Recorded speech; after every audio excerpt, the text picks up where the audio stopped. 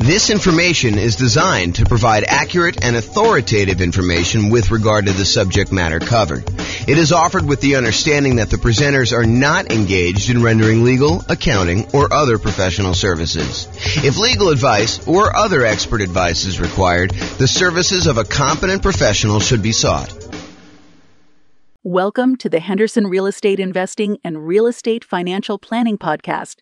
Learn all about investing in real estate in Henderson, Nevada, with a combination of real estate financial planning and modeling with numbers specific to Henderson, plus syndicated, more generalized recordings of live and pre-recorded real estate investing classes, not all of them specific to Henderson. Be sure to stay tuned after the podcast for a message from our sponsors. Well, good afternoon and welcome everyone. This is James Orr, and we are doing something brand new. I've never done this before. I've been watching these reaction videos where we have musicians listen to bands for the first time, and we get their kind of like natural, unscripted reaction to hearing some of these epic songs. And so I thought I would do something that I've never done before, and that is a chart reaction video from James. So I did look at these for the briefest amount of time beforehand, but I didn't really prepare anything written. So what I wanted to do is a housing starts reaction video. So these are charts. There's two charts that I'm going to go over, and this is going to be a relatively short video. I'm trying to get these kind of like podcast episodes down to about 15 minutes each, so we'll see how I do on this one. But this is Bill McBride from the calculatedriskblog.com. If you haven't seen his stuff, some really good data on there about the real estate market. And he shared an article from a housing economist, Tom Lawler, who I'm not super familiar with, but seems like a pretty smart guy from what the article said. And he had two images in there about housing starts. One of them was for single family homes, and the other one was for 5+ multi-unit. And so real estate investors that are interested in new construction or specifically like larger multifamily, 5+ units, kind of multifamily properties, you'll find these charts super interesting. And I think I'm going to talk a little bit about inventory. So I'll put the URL to the actual article with the two images in the show notes for you if you want to go look it up. And I'd recommend you check out Bill's blog for some additional content over time. But this is what I'm going to be going over. So here's chart number one. And chart number one, it's a chart going all the way back to 1969, all the way through to basically current time. And this is October of 2022 that we're recording this. And it came out, the post was sent to me today via email. And it is the new construction, housing starts, and completions. So it shows two lines on here, basically one showing how many new construction properties, 1-unit structures, so single-family homes, were started, and then how many were completed. And the two different lines show you how many were started and how many were completed, so you can get a gauge of, if we're starting a whole bunch and then we have a little delay in when we complete them or what's exactly happening.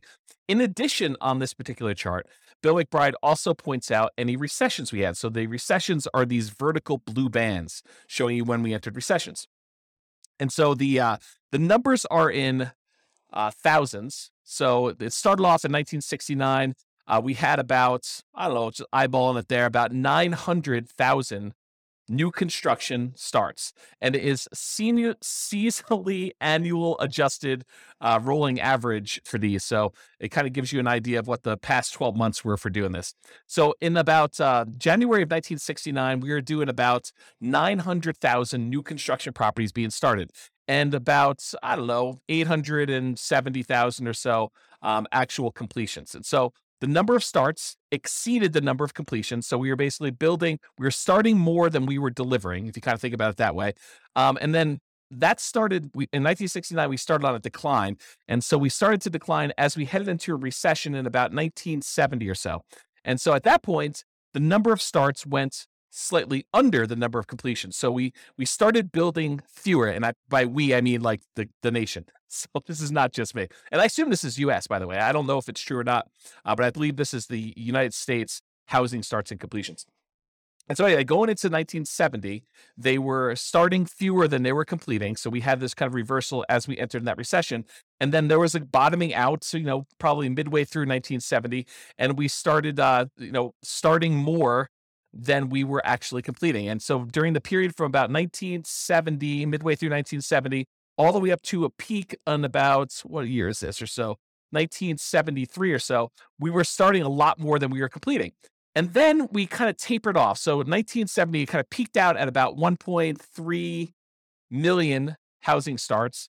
And we were completing about 1.2 million. So we were kind of delayed a little bit getting these started. And then we started starting fewer until we kind of let the kind of market catch up and our completions kind of lag behind as we entered into the recession. So one of the interesting things to kind of point out about this chart so far is it looks like the new construction start tapering off before we enter a recession. So this is sort of a early warning sign that we're heading into some trouble. I mean, just from the data so far. And it's only like, one little crest to kind of give you an idea of that. But I have a feeling this trend is going to kind of go there. And it's not going to be universally true, but I think that you will see that it is sometimes mostly true.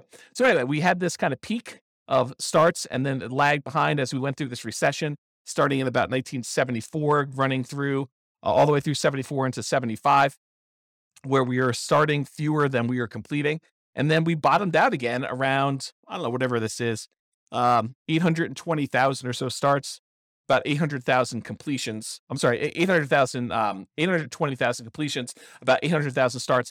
And then after the recession was kind of over, the blue band is kind of done, then we started to rise again from 1975. So 1975, we had a few good years here where the number of starts was increasing rapidly until we got over 1.4 million starts and the completions were lagging behind. But then around 1977 or so, we started to kind of as a stabilize a little bit around 1.45, 1.5 million starts. And the number of completions was under 1.4 that we were doing. And then eventually, about a year later, we were kind of hovering around that 1.45 million. We began starting less houses, and that was leading into another recession. In fact, there were two recessions. There was a 1980s one, and then there looked like a 1980 and a half, 1980 mid-year. So then we started another recession, second one. And so during those times, we had a slowing in the number of starts and a slowing in the number of completions that we got through. And we also dipped again as we entered that second one. So we kind of significantly reduced the number of starts we had back down to low 800,000. But then we jumped back up a little bit right before the recession to about, almost 900,000. But then we dove back down significantly as we entered in the second recession, about 1981 and a half, all the way down to 600,000 starts. So 600,000 starts was pretty low for the time, for looking back historically. We don't get lower than that again until we get to 2008. So anyway, then after this recession in 1983, the number of starts increased and the number of completions kind of lagged behind, but we were always around this, a million or so once we got to kind of speed there with the number of starts. It kind of peaked out at 1.2. And then we had another recession in the 1990 mid-year or so, and we did kind of start coming down. This was a slower decline than we'd seen in the previous two. So we kind of started not building as much in 1987, and it slowly declined all the way through the end of that recession after 1991. And then from 1991, we were doing about 800,000 starts at about that point. And then from about 800,000 starts all the way up, it kind of grew. There was a little bit of a pullback in 1994, a little bit of a pullback again in 1996, a little bit of pullback in 2000, but we were always above this 1 million starts mark going to there. And we eventually peaked out in about 2006 or so, where we had about 1.7 million housing starts. Now, remember, this is 2007, right before we had this big real estate market crash. And some would argue that, there were signs of stuff going on there, but the builders were aware. I mean, they knew what was going on. They started doing less starts with their housing. And we saw a significant, precipitous drop from the about 1.7 million housing starts through the recession in 2008, 2009, where it bottomed out at about low 400,000. So we went from producing about 1.7 million to about 400,000 new construction starts. Now, at this point, I want to pause. And I want to tell you that if you just eyeball it, I haven't done any math on this, but if you just eyeball it, it looks like the average. There are definitely times significantly above, there are definitely times significantly below, but the average number of housing starts is about 1 million. Sometimes it's as low as, the 400,000 that we just kind of talked about, 600,000 back in 1982.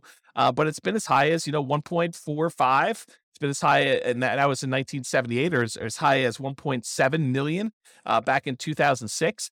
But overall, we've kind of hovered around this 1 million housing kind of points. And remember, this is going all the way back to 1970. Was the population of the United States lower or higher than it is now? It was lower. And so one might expect, a reasonable assumption might be that with an increasing population, we might need to build more housing, kind of replace the old stock that's being demolished or kind of getting removed from the circulation there, and also an increasing population there. So for a period of time, going from whatever this is, 2010, all the way through to about 2021. So about 11 years or so, we were significantly below that 1 million per year mark. So we were producing, new construction was starting less than 1 million houses. So we had a net shortage of properties that we were starting at that point. So if you think about this, we were building fewer than we needed for the last decade or so.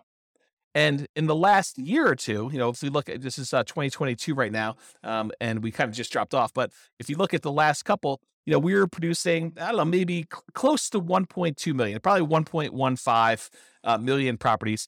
And then we kind of started tapering off. We had a little decline here. I think this must have been kind of COVID happening here. And then we kind of bumped back up, maybe some supply chain issues and things of that nature.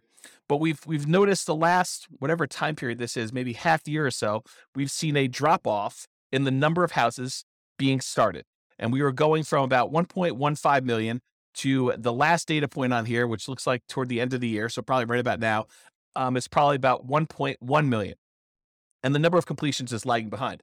So the point I'm trying to make here with this, my kind of first reaction to this is, historically, for the last 10 years or so, and if you go back, this kind of precipitous drop from 2006 all the way through 2009 or so, we were starting to drastically reduce the number of new construction properties that we were building. And then for about 10 years, we were under the average of what we've been needing to build in order to have the number of housing starts. And so right now, we're kind of like recovering. And this is a sign that maybe with this peaking out, that we will likely see a recession. And I don't think that's a too hard of a prediction to make with as rapidly and aggressively as the Fed has been increasing interest rates in order to get inflation under control, that we might be heading into a recession. I think that's partly what they said, is that this might hurt a little bit, but we're going to try to get inflation under control. So, but you could see this reflected in housing starts is kind of the point I'm trying to make. Now, there are definitely some false kind of like tops when you look at this, little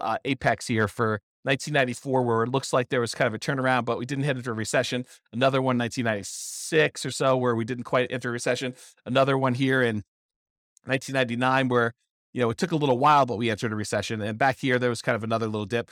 But overall, I would say there tends to be a pattern that when new construction starts to crest, where we're not doing as many starts anymore, and we start producing less new houses than we did before, that is a early warning sign that we are heading into recession. I don't know if this is universally true. I'm just interpreting the map. This is my reaction to it. Okay, so that is all the single family homes, one unit structures rolling 12 months. Now let's take a look at the next one.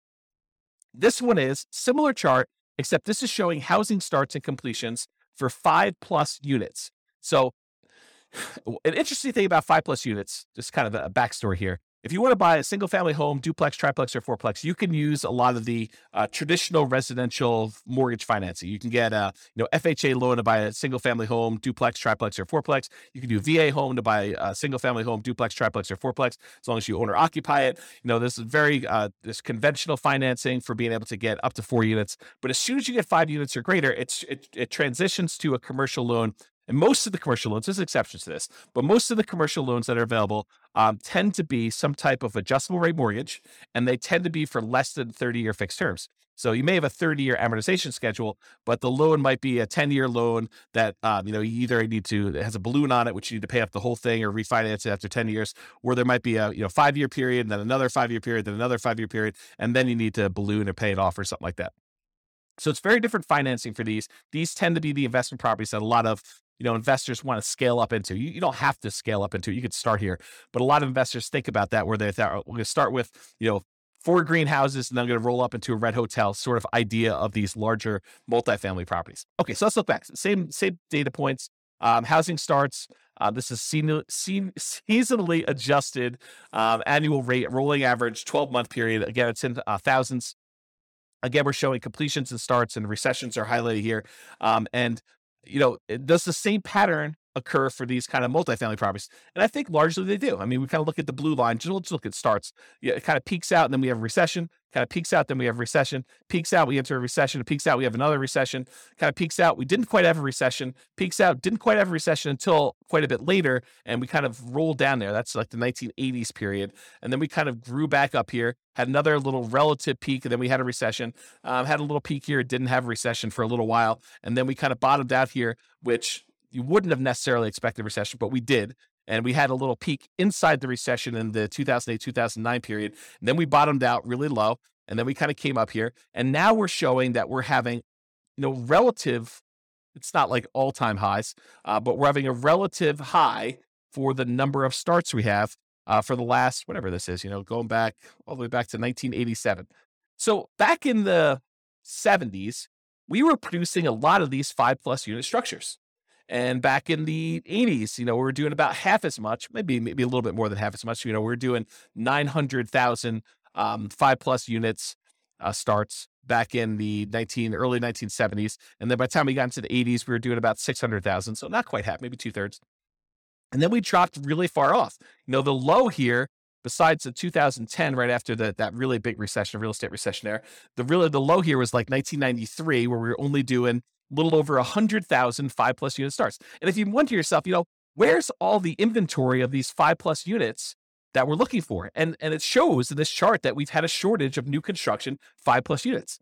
And so you could see, I don't know if I'm just eyeballing this for an average, the more recent time I'd say probably is in this 300,000-ish range. But if you go back and you look at all the way back to 1969 or so, I'd probably bump it up to be closer to this, 400, maybe 450,000. So to have these starts be at, just over 500,000, 520,000 or so right now for these 5+ units doesn't seem that high. It's not like we went ridiculously high back to what we were doing in the 70s. It is a little bit above the average for what we've been doing, but we had what I would consider to be a relative shortage. If we were used to producing, what did I say here? 400 to 500,000, sort of an average if you include these really high peaks here. If we were used to producing between 400 and 500,000 of these 5+ unit properties, and for the last, whatever this has been, when was the last time we were up around 450? Back to 1988, somewhere in the 80s, that we've been kind of like underproducing the number of units we had there for a long time. Well, we obviously have a shortage of these units that, people have wanted. I don't know if that's true, like economically, like if you go look at the number of sales that we had and seen a shortage, but it makes sense to me that if, we were able to support this volume back in the 70s, that we kind of are underproducing what we need here. And I'll tell you anecdotally, a lot of clients have been asking me for multifamily properties for a very long time, and we've not been able to find a good enough flow of properties that make sense for these clients to kind of consume. So maybe it is true in that way. Okay, so I guess what I was trying to point out here is we have a strong number of starts for this. So if you're looking for like newer type 5+ units, there's probably some inventory coming on, but the completions are lagging here. So that's all I have to say about that. We're still went over time on this, but I hope that was helpful for those of you that were interested in learning about housing starts. This has been James Orr with the Real Estate Financial Planner. Bye-bye for now.